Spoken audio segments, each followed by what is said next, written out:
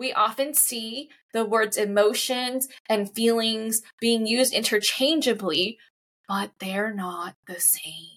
Emotions are actually your body's physical response to what's going on. Feelings, on the other hand, are your mind's interpretation of your emotions. But here's the thing, your feelings are biased. Welcome to the Marriage and Motherhood podcast. I'm your host, Michelle Perda. As a marriage coach who's been through and still going through the trenches of motherhood myself, I get it. Life gets busy and sometimes your relationship takes a backseat. But guess what? You can feel like a couple while raising kids, and I'm here to help. Join me each week here as we dive into the messy but fulfilling world of marriage and motherhood. From navigating conflict to reigniting that spark, we're going to chat about it all.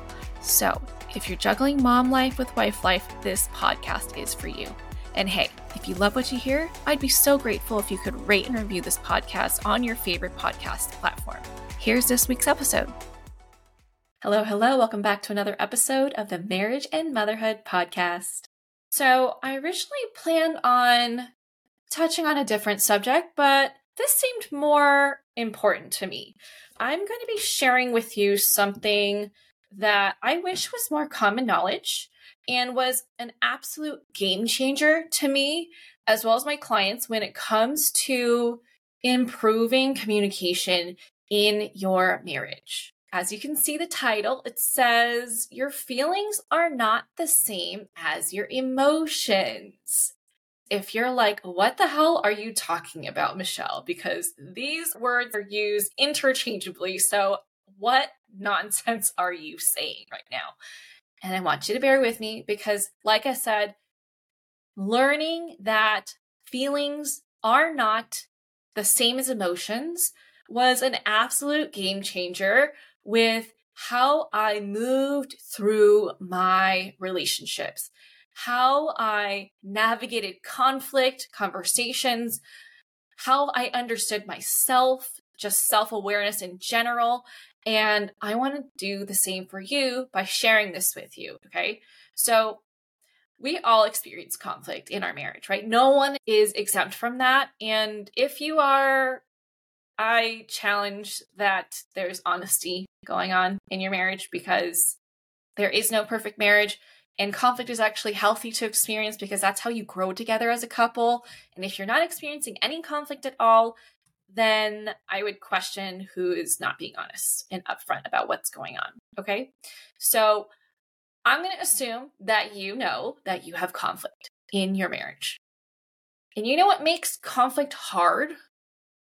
It's not the disagreeing part, because we disagree with people all the time. It's the listening part. It's the listening part. Okay. How we listen plays a huge role in how conflict plays out in our marriage. For those of us who didn't grow up with healthy communication skills, raising my hand up there, we will take what we hear our spouse say and run with it. Okay. If something they say triggers us or offends us, upsets us, we will either get pissed and clap back, get hurt and get really quiet, or maybe even walk away from the conversation altogether, right?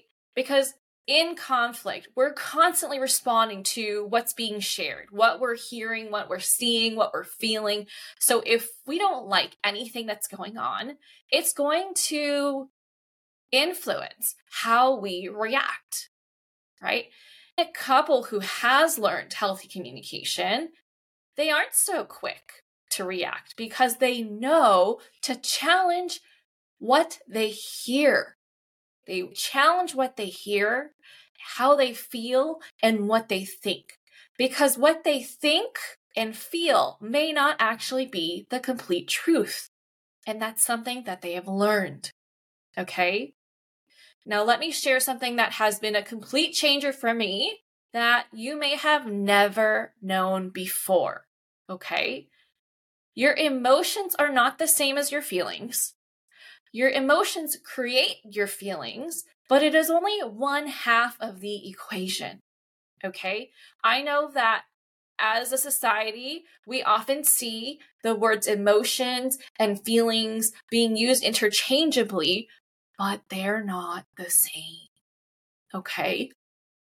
Emotions are actually the physical sensations we feel in real time in response to a circumstance. For example, when we're in an argument with our spouse and you notice your jaw is starting to clench, your heart is racing, and you're feeling hot, those are your emotions. It's your body's physical response to what's going on outside of you. Okay? Your body does not communicate with you in the form of words. It communicates with you through your physical sensations. Feelings, on the other hand, are your mind's interpretation of your emotions and what's going on. For example, you might start to feel all the tension happening in your body, your emotions, and your mind is going to fill it in with a story of how your husband just doesn't get it. He has no idea how much you do and how easy he has it, so you feel angry about it. And your mind recalls all the times that you saw him relaxing on the couch while you were busy helping the kids, doing chores, doing whatever it is that you were doing around the house, and he's not stepping up as a partner like you think he should. Okay? And it's really freaking convincing, and it could feel like the truth. But here's the thing, your feelings are biased. Since your feelings are your emotions put through the lens of your past experiences and the narrative that you've been telling yourself throughout your entire life, starting from childhood. However you were raised by your parents, however much or little support you got from them growing up, and what your experiences were with previous relationships, all that is included and factored in to the narrative and the story that is built around the emotions that you feel, the physical sensations. This is how you can explain how people react to different situations differently, right? Something that can happen to you could have no impact on me. And something that could happen to me, if you experience the same thing, we would have completely different reactions to, okay? So let's have an example here. Let's say someone grows up being told that they're dumb all their life, right? And they're going to naturally be more sensitive and feel insecure about maybe someone questioning them at work. Whereas someone who didn't have those experiences growing up, they weren't being told that they were dumb or criticized growing up, they might experience the questioning as a need for more information. Okay? So how we grow up impacts us so much in how we show up in our marriage, in motherhood, in all aspects, all types of relationships, all types of interactions. And knowing this difference is going to help you navigate and handle conflict so much better, because it's going to help you slow down the process of miscommunications happening. Okay, I want you to think about the last argument you got into with your husband. Can you pinpoint the exact moment, looking back, where things started to go a little haywire? A lot of times when I am just people watching, or maybe I'm on a couples session with my clients, and I can just see, oh, there was a misinterpretation there. And then all of a sudden, because there was a misinterpretation going on and no clarity being sought after, that led the conversation to go back and forth and back and forth. And they were no longer talking about what was relevant anymore. It was more about, hey, you just hurt me. I'm going to hurt you. I'm going to get defensive. I'm going to get critical. I'm going to blame. I'm going to bring in all this stuff because you hurt me and I want to hurt you back. It's no longer a productive conversation. This is now drama, right? The disagreement turned into an argument that is no longer something that is headed in the direction of, hey, let's solve this together. It is now me versus you and not a team effort, okay? When this happens with my clients, they feel so sure about what their spouse meant. They took what they said and took it as a truth. And 9 times out of 10, it actually wasn't true at all. That is not what they meant at all. Okay? So if we can start to bring more awareness to just how influential our feelings can be and start to trust the emotion rather than our feelings, then we can start to navigate the conversation with so much more curiosity rather than jumping into conclusions and letting things escalate when they really never needed to. All it takes is just one misunderstanding for a conversation to turn into something really messy. For more feelings to get hurt, for more distance and disconnect to be created. And for what, right? All because our minds are messing with us. So I want this to be something that you keep in mind the next time you have an argument, okay? And this is the very reason why this is one of the first things I work on with my clients. When we first get together, first thing we work on is understanding emotions and then investigating the feelings. When you do this, you can start having conversations that actually get somewhere so that you can resolve the issues together. And then you can deepen your connection with your spouse because you have grown through the process together.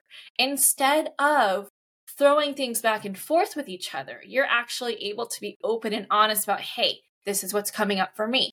Oh, I thought you meant this. And it's more of a calm, productive conversation where you can actually use what's being presented instead of taking offense and taking everything personal, which is what makes the conversation go downhill, spiral out of control. Okay? So your feelings are not the same as your emotions. Trust your emotions. That's the physical side of things. And investigate your feelings. Okay? If something feels off, like you know your man is a good man, and all of a sudden your mind is trying to flood your feelings with all these examples of how he screwed up, how he hasn't showed up for you. Challenge that. Investigate. How true is this? Because our feelings can often operate from a place of absolute, like always, never, right? It's kind of like the devil of, if you had like an angel and a devil on your shoulders, it's the devil, okay? And we have to remember that that's not the full truth. Like, did those examples that it's bringing up happen? Sure. But are they all the examples? Probably not. There are probably instances that actually refute that, right? Or balance it out. And so I want you to take this and implement this into your arguments, okay? Because we don't need to have arguments in our marriage. Can they come up? Sure. But are they necessary? Not necessarily, right? Conflict is necessary. Conflict is inevitable. But arguments are actually optional. We decide ourselves whether we're going to engage in it, okay? Arguing is 100% a choice that we make. So if you know that arguing is a choice, can you choose to take what you learned from here today so that you can choose differently? Okay? Because I'm sure you don't want to argue. Like, who has the time to argue? Who wants to experience all that drama only to leave the conversation not in a place that's better than where you started, right? You are meant to evolve and grow in your marriage through the life of the marriage. So choose to grow with your spouse. And this technique, this method, whatever you want to call it, this approach is a fantastic way for you to start. Okay? If communication is a huge pain in the butt for you lately, I have the communication course and I teach you the foundation, the framework to be able to navigate conflict in your marriage. How to feel more confident going into it, how to articulate how you feel, what you want, how to de-escalate conversations when they start to kind of go, towards that drama side, and how to work together to come to a solution and grow from it. That's the most important part, is conflict is there to help you deepen and strengthen your marriage. And if you're not using conflict in that way, think about doing it differently and take the course, okay? The second option is my signature program. I offer that to one-on-one clients as well as couples who are ready to get down to work and start making some change to transform their marriage. That's it for this episode. I hope you enjoyed this and that you're actually going to implement this into your marriage, into your conflict. And if you do, send me a message on Instagram and let me know. I would love to hear how it goes. And if you have any questions, of course, reach out to me. Otherwise, I will catch you back here next week. See you later. That's it for this episode. If you enjoyed this episode and you'd like to help support the podcast, please subscribe and leave a rating and review. I would so appreciate that. And if you love what I share here, then you're going to love and want to join my free private Facebook community that's also called Marriage and Motherhood. I hope to see and connect with you in there. Otherwise, I'll catch you back here next week for the next episode. Bye!